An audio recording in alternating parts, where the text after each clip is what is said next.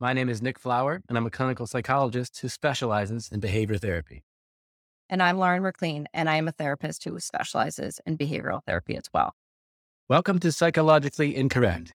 This is a podcast about real life through the lens of behavioral psychology and applying the lessons of clinical psychology into everyday issues.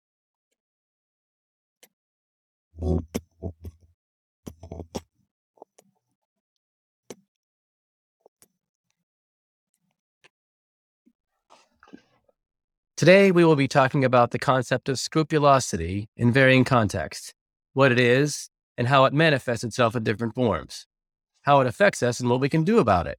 Today on Psychologically Incorrect. Hey, Lauren. Hey, how's it going? Nice headphones. Thanks. I call these the lawnmower ones. Yeah. Yeah, all right. those are pretty intense. Yeah, I like them.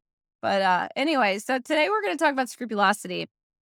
And every time I hear this word, I think of Buddy the Elf and think, I don't remember. There's some line in it where he says, "That's a fun word to say." I always think scrupulosity, very fun word. I don't know, it sounds fun to me. But what I can tell you Yeah, it's about fun. It's a little scrupulosity is that for mysterious. anyone that struggles with it, yeah, but it's anything but fun if you actually struggle with scrupulosity. So I guess we should define it. And Nick, how would you define scrupulosity? Yeah, scrupulosity. So this word comes up a lot when we're doing treatment for OCD, and so we normally associate it with religious scrupulosity.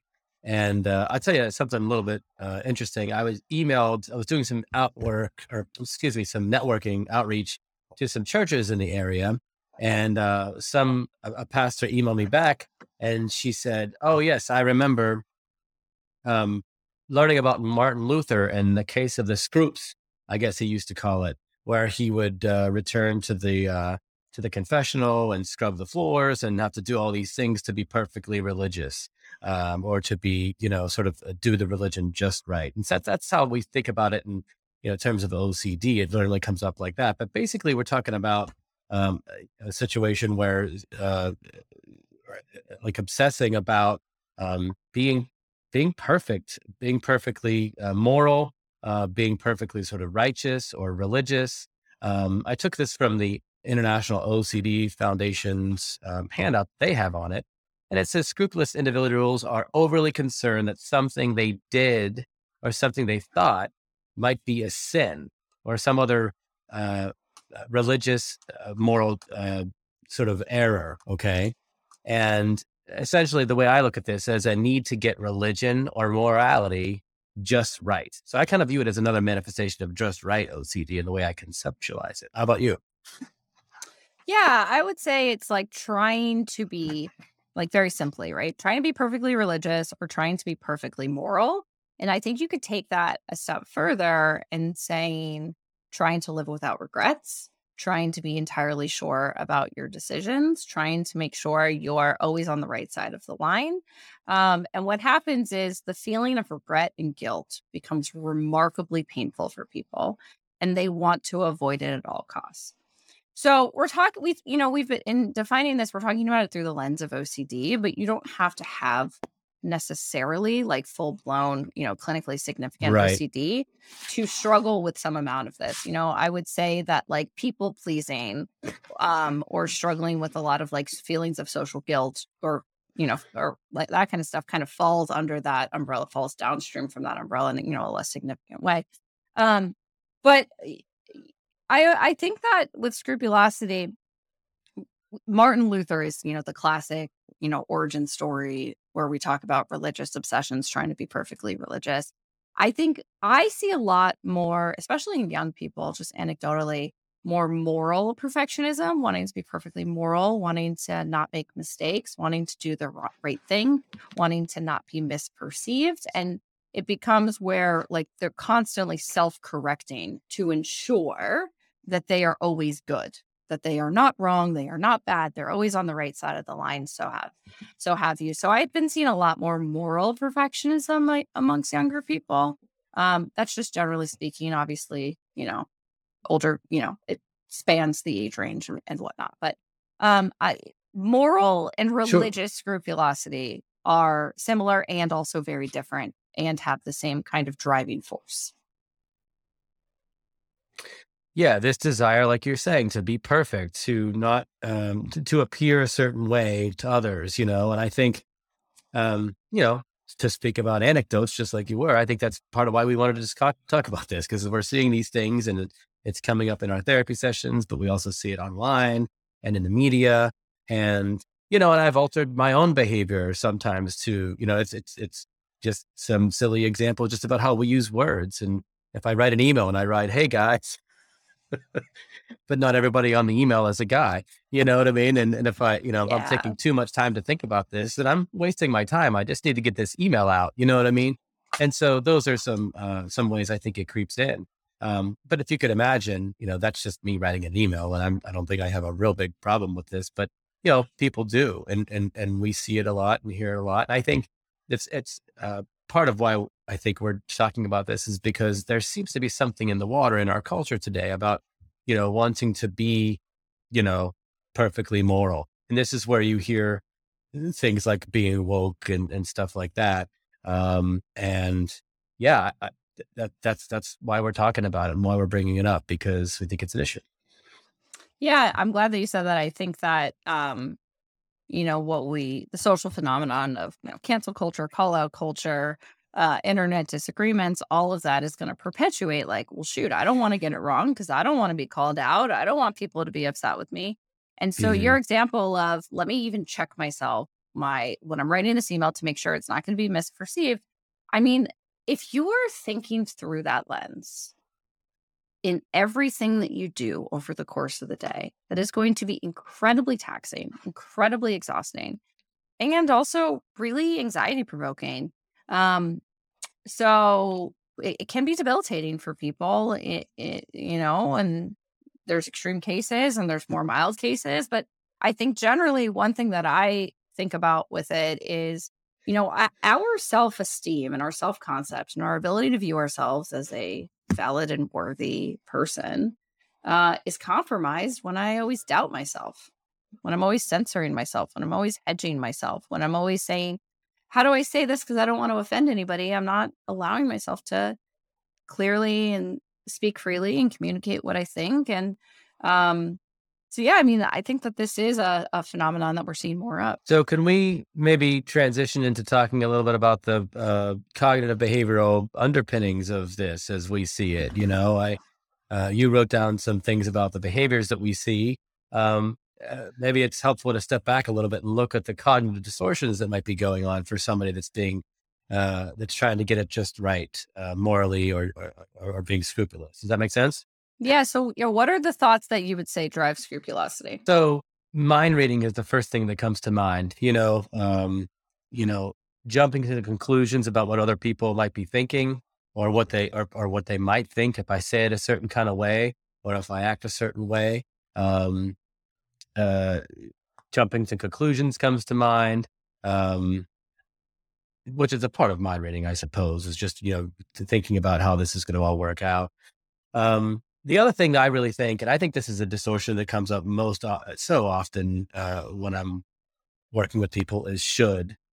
Hmm. That I should be, a certain degree moral or a certain degree scrupulous with my religion, um, or else some catastrophe occurs or whatever. But and also too, not that I should be that way, but also that the world should be at a certain level.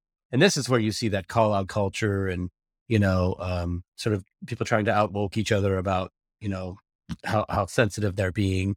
Um, so the should is turned inwards, but it's outwards too, and people should be acting a certain way.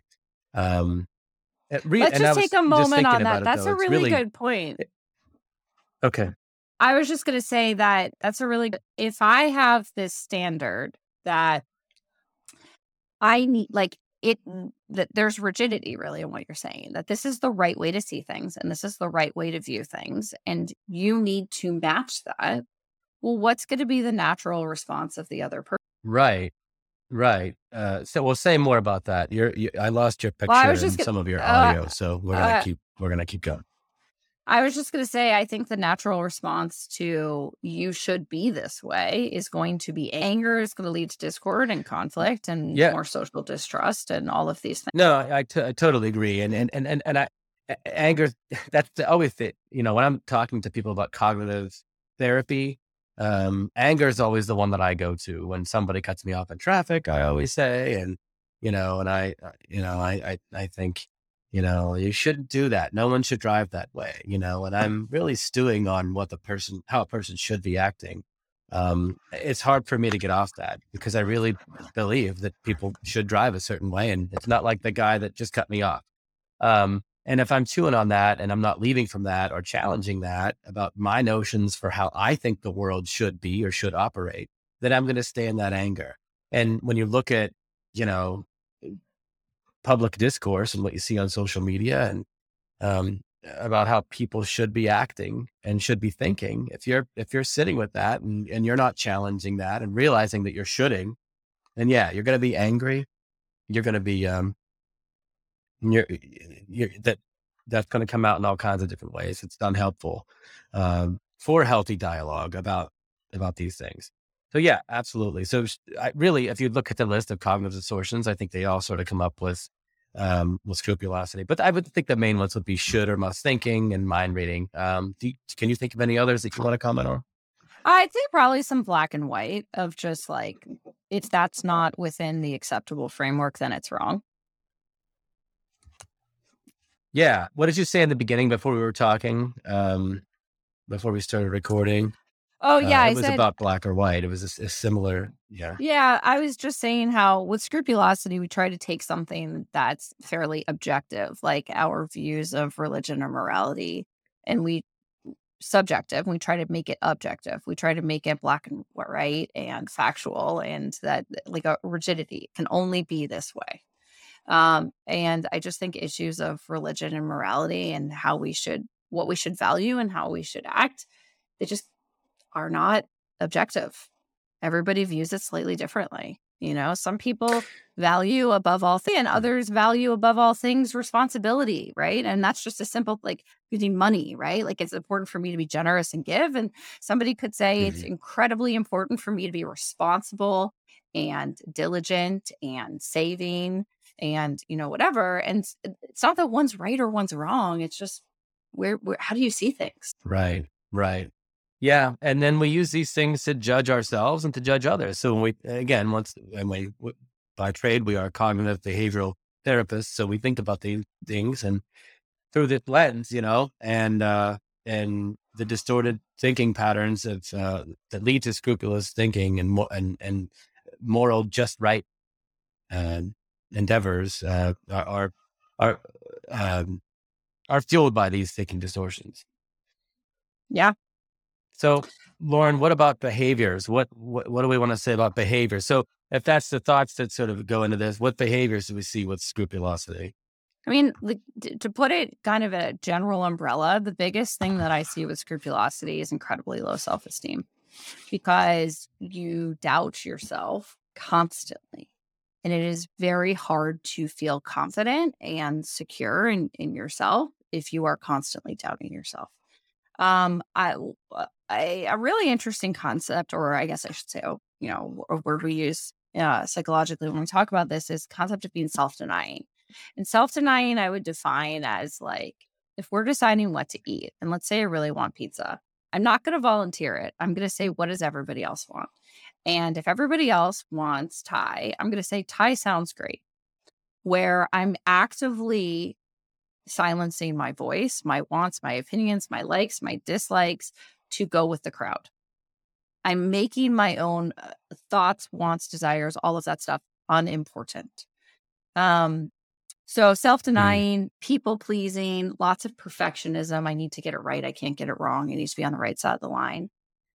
Hedging, where I don't really want to give, what I really think because I don't want to be, misinterpreted. So I'm always going to be adding clarifiers and downplaying what I think. And as you can see, like that's just not going to help your self-esteem. You're not going to feel confident or secure if you're like, well, maybe I think this, and maybe this is the right way to see it, or you could see it differently, and that's okay. Like, and I mean, to that point, if you could see it differently, and I mean, that's implied. Obviously, you're going to see it differently, and it's okay for you to see it differently. But that doesn't mean that it's not okay for me to see it how I see it. Clarifying, lots of clarifiers, right? How much do we see that on social where it's like, and to not be misunderstood and to let me clarify, right? Like that's such a like common behavior these Mhm. days. Let me get this right. Let me be perfectly Mhm. clear, right? We say lots of stuff like that. And Mhm. um Mhm. it's just, do we need that? Is that necessary? And I guess the last behavior I'd add would be over apologizing. Oh, I'm so sorry. Did I bother you? Did I offend you? Have I inconvenienced you? Right? All of that stuff. It just kind of, first of all, no one likes, it's kind of annoying, I don't know. It's very annoying, and it's very annoying, and I talk with so many people who will do that, and I'll kind of say, well, why are you apologizing? Well, I just wanted to, just walking on eggshells, Yeah, nature that we kind of fallen into. And I think that's another, one of the behaviors there. Of course, that, it's implied about the eggshells thing, but yeah, self-denying, all these things that you stated. Um, I think, like you said, over apologizing does fall into this because it's like, I don't want to offend. I want to make sure that you're not offended. I want to make sure, just to make sure you fully understand all those things you say. And they become the new verbal hedge. You know what? Maybe people talk this way in 1985, Lauren. I don't know. We're not doing, sort of rigorous research here, but from what we're, and we should say too, we might be a little bit biased with regards to our careers. You know what I mean? And we see this. But I think we're talking about it though too, because we see it a lot on social media and our families and our friends and just sort of the way that we talk to each other. So that's solid science right there. I just want to say definitely. Yeah. our observations are, Well, I think it's just yeah. you have to allow for the duality between being confident and also being humble and fallible. You can be both. I can take up space and say what I have Hmm. to say, and I can say it in a confident tone. And I can also admit that, like, there are limitations to what I say, and that maybe I'll change my mind and maybe I can be wrong. And that's Yes. okay. It doesn't mean that I'm an invalid person. It just means that, like, yeah, maybe I evolved my thought. That's okay. But I don't have to be entirely sure or entirely confident to be valid or worthy of sharing my perspectives. I don't have, right? I don't have to publish Right. research needs to share my opinion. Right. No, that's exactly right. You're kind of calling me out for that a little bit here, which Oh, is I good. wasn't meaning to. But I think that, I'm um, sorry. no, no.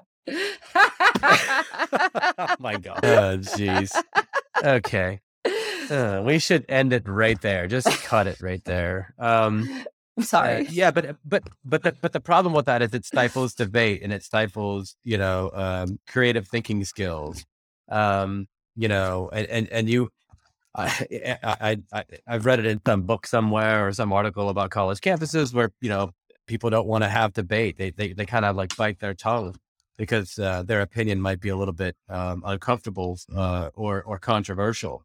So, if you're on college campuses and, that's the place where you should be debating these ideas and learning how to be an adult and learning how to grapple with these tough issues.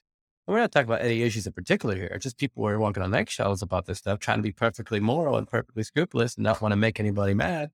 Well, then nobody says any damn thing, And then when somebody does say something controversial, everybody loses their minds, which just Well, reinforces yeah. the silence. So Yeah. it's a dangerous place. I totally agree. I think the other thing that we should mention that can happen as a result of this is that we can get an overcorrection and we can get a lot of anger and blaming and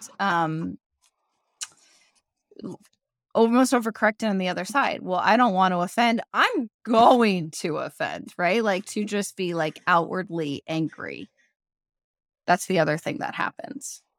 Does that make Right. sense? Like you go from passive and passive Yeah. aggressive to It, aggressive. The pendulum swings. Yeah, true. And you also see some personality. What I mean is some people in the media, some bigger personality media people that you might be able to think of off the top of your head, who make careers out of this, who make careers out of just sort of just saying things that are outlandish, just sort of fight back against kind of what we're talking about here. Um, and sometimes that's not helpful either because they're just not even being genuine; they're just saying things to make people all fired up. Um, but yeah, I agree with you. Yeah, I think that in college campuses, like when I thought of the anger thing, it's like you have the people that are scared to talk, and then you have the people that are going to blow up the microphone. Both of those things, those phenomenons will happen, and that's at just like that micro example of a college campus. And as you said, totally, that also happens in the media, right? You have the people that try to get be so perfectly clear or woke or inclusive to the point that it's hard to even suss out what are we even saying here. And then you have the people that kind of go on, overcorrect and, as you said, angry into the microphone. Right, right. So religious scrupulosity, moral scrupulosity. We see that in OCD, of course, but we see that a lot these days, in the public square, on the social media public square. And so, what do we want to say? What are some of the uh, limitations of this? Have we covered that, or is there anything Well, else to say about let's talk limitation? a little bit about social justice scrupulosity. So this is something that so we know what social justice is. Mm. When I was at the OCD conference, I went to a talk on scrupulosity. And at the end, which was so interesting, it was at the end, somebody brought up and said, hey, one thing that we haven't talked about a ton, but we're seeing a lot of is social justice scrupulosity of trying to be perfectly inclusive, trying to be perfectly woke, be perfectly respectful, to get it right so that whatever the fear of consequences. So I don't get it wrong. So I don't offend people. So I don't get canceled. So I don't get called out. Right. And it was really interesting because the experts on the panel were like, yeah, we're actually seeing a ton of social justice scrupulosity, and there's not a ton written about it. This is really just like an evolving thing. And I think it's really fascinating because it's it's right. We're taking subjective and we're trying to make it objective, but we're adding this layer of fear. I can't get it wrong.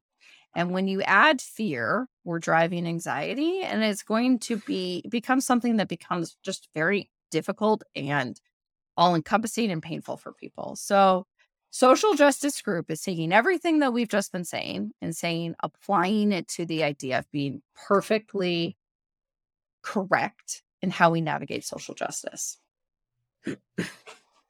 which spoilers do. Right. And this is this reminds me of I don't know, the saying silence is violence. um Oh, I don't know if I've yeah, heard that.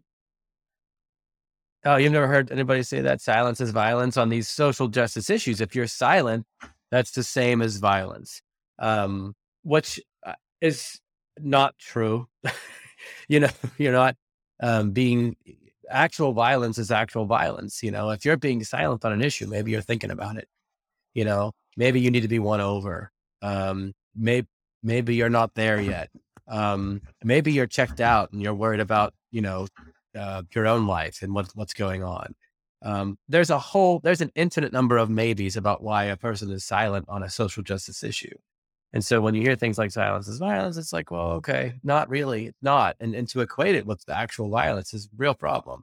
I've heard other people talk about this before, but so this isn't new, but that just makes me think of that. If I'm not on the front lines of every issue, then, I'm part of the problem somehow. Um, no, no. Well, that's going to That drive a I just lot think of when people say guilt that and that's a version of this. yeah, and it's going to drive a lot of guilt and insecurity and social distrust and all of those things. And I think what you're getting at is this is one of these dynamics where larger culture is reinforcing something that is pretty maladaptive. Right. And that's why we're talking about this, because it is maladaptive, and we have to, we got to see this differently. We got to see this, in a non-distorted way. You know what I mean? We don't have to be morally perfect. And this comes up a lot. Like I was saying, like, you know, uh, hey, look, the mailman's here. I mean, mail person. I don't, I know what, or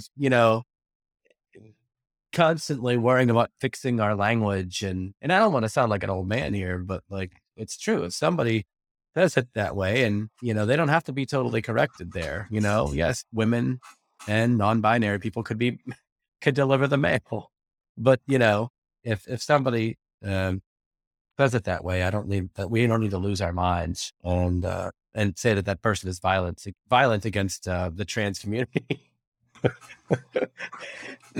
Yeah. Well, okay. So let's one thing that I think that is worth pointing out is that, yeah, as you said, silence is violence, and mistakes No, mean, silence is not violence.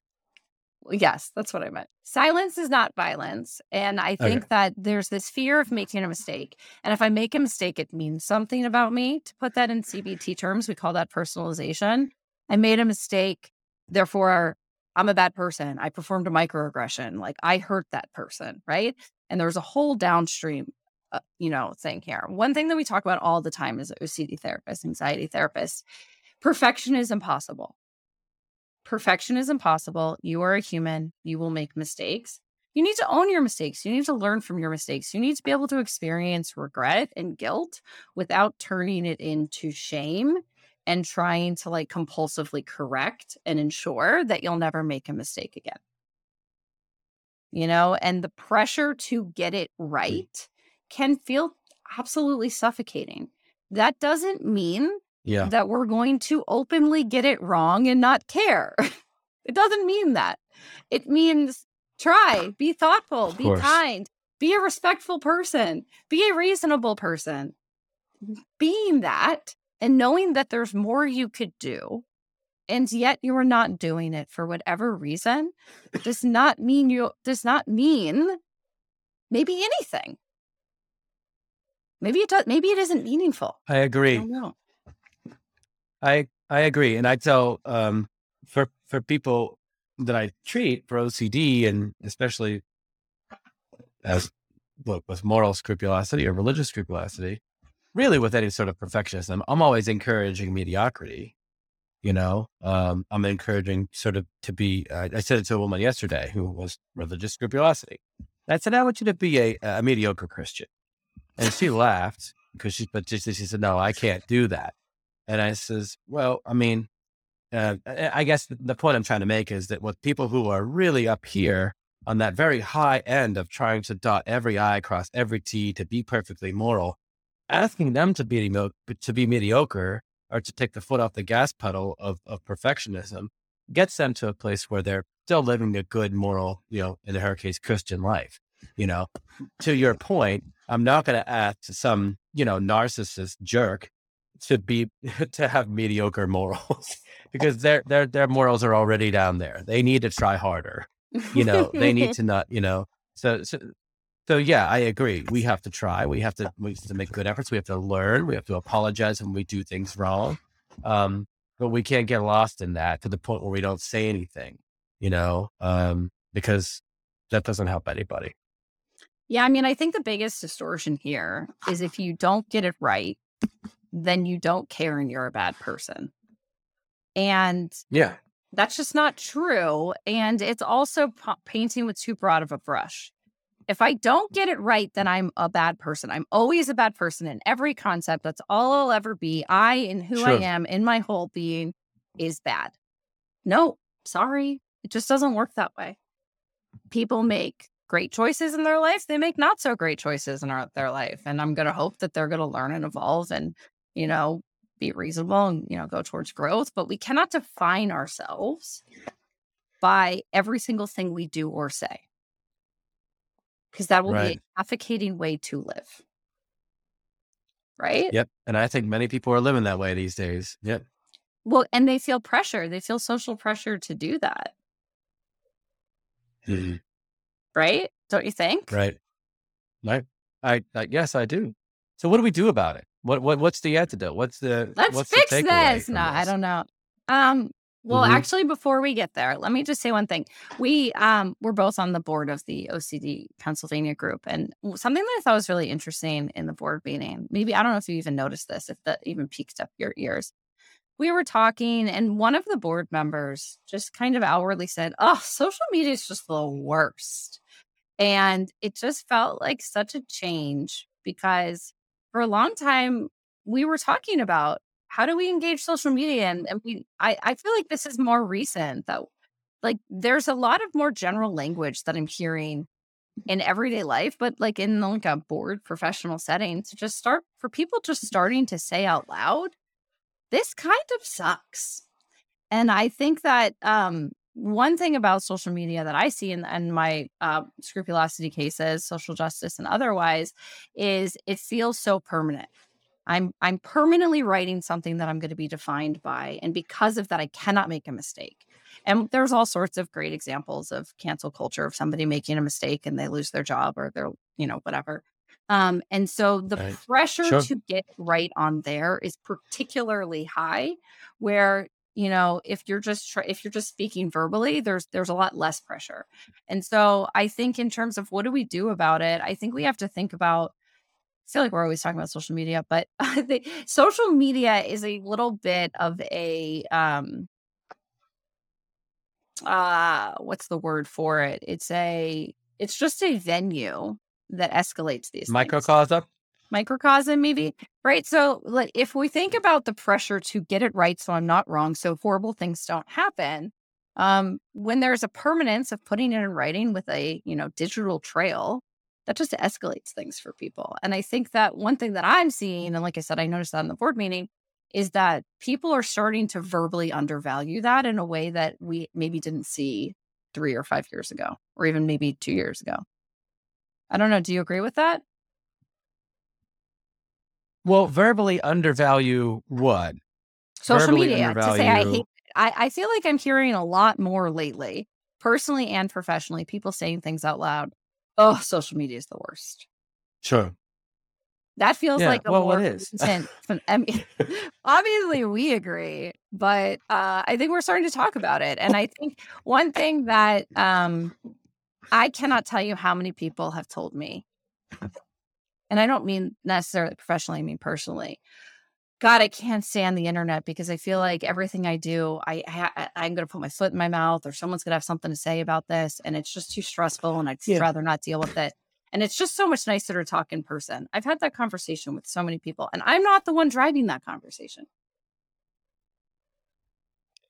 No, I agree. No, you're right, and I have to, and I will tell you, as you're talking about this, and I've realized this just before now, but like I belong to some groups on Facebook, and it's like psychology related groups or whatever, and OCD, and I rarely post because some of the questions I have, I like, someone's gonna say something about this, and I just don't want to deal with it, you know. And so I know I've altered my behavior, because of it. And not that I'm about to say something crazy controversial on, an OCD Facebook website, but I just sometimes just don't want to deal with it, and that has altered my own behavior. Um, I don't know. Yeah, no, I agree. I I think think I'm hearing that's that a more good and more point. too in my personal life. Yeah, I think that's a great point. And, even you, like you do this is your work, right? Like we think about these ideas in ways that many other people are not thinking about.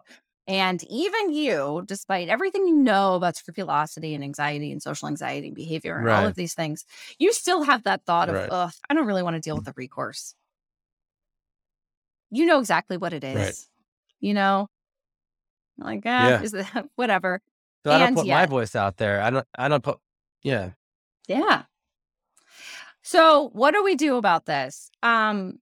You wrote a bunch of good things on our little note sheet. And it's a lot of what we've said before.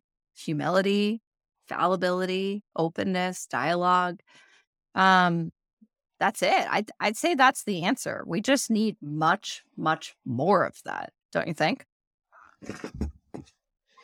I do. And I think, again, as a cognitive, behaviorally oriented psychologist, I'm constantly asking people to think about their thinking and recognize these distorted thinking patterns because they're real and we need to be challenging them when we challenge ourselves. When I'm going down the road and I'm thinking somebody's an asshole, I've got to say, well, I don't know if they're really an asshole. And, um, you know, or if somebody says something to me and it's not woke enough for my preference, I can't look at them and say silence is violence. I have to say, well, listen, man, I don't know what that person's up to, what they think on this. Maybe there's somebody that I can move, if I do get to talk to them or something like that, whatever. Just like you say, dialogue with them, have openness.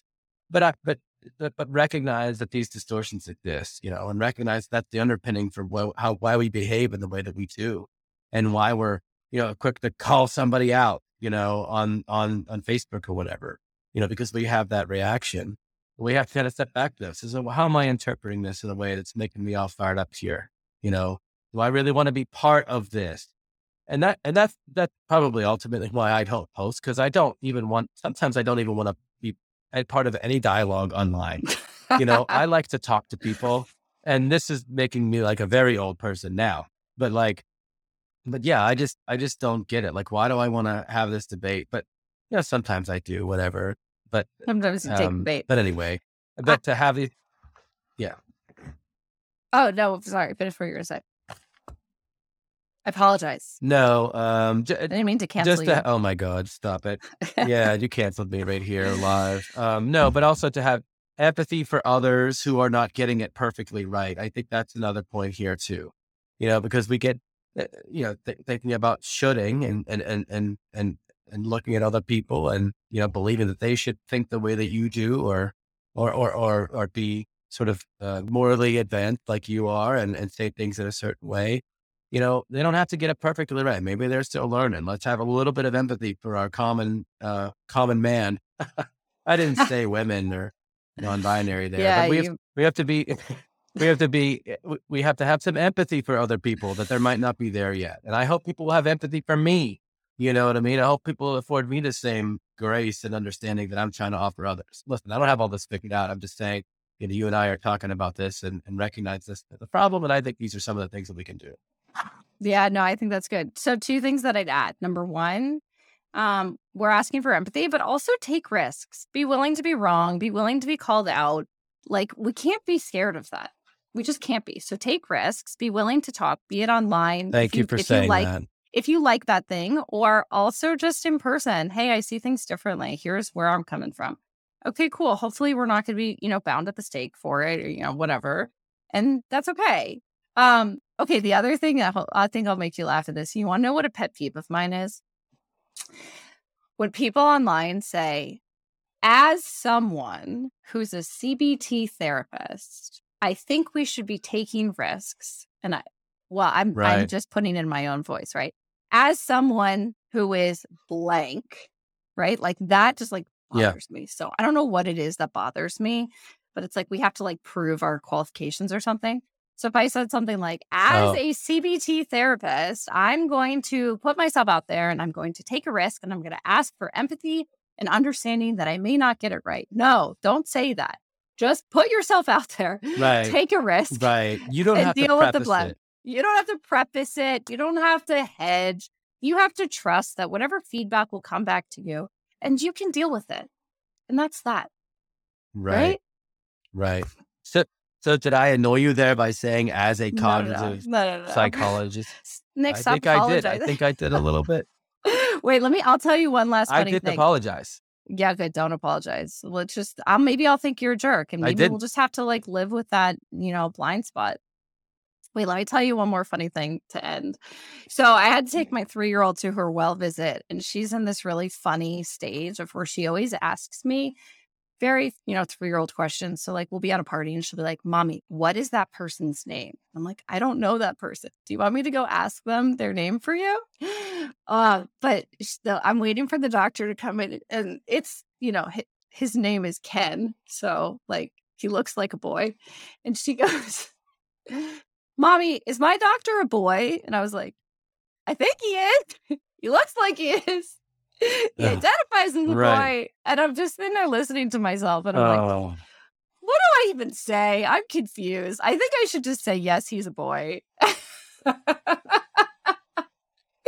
But the whole dialogue was just really funny in my head because I'm like, what am I dealing with here? Is it a boy? Well, he looks like one, honey.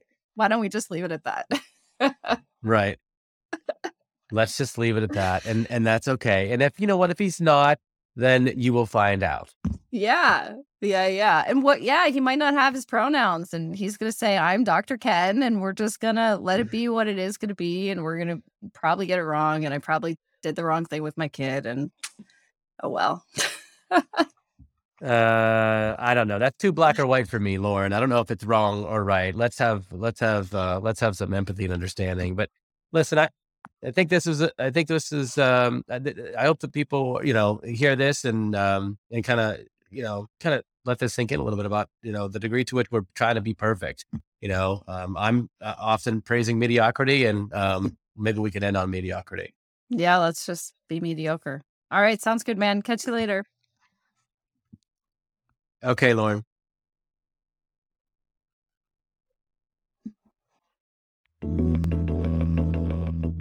Thank you for listening to our podcast. Credit to our theme music to my brother, Andrew McLean. Please subscribe, leave a review, and tell us what you think. All opinions are our own.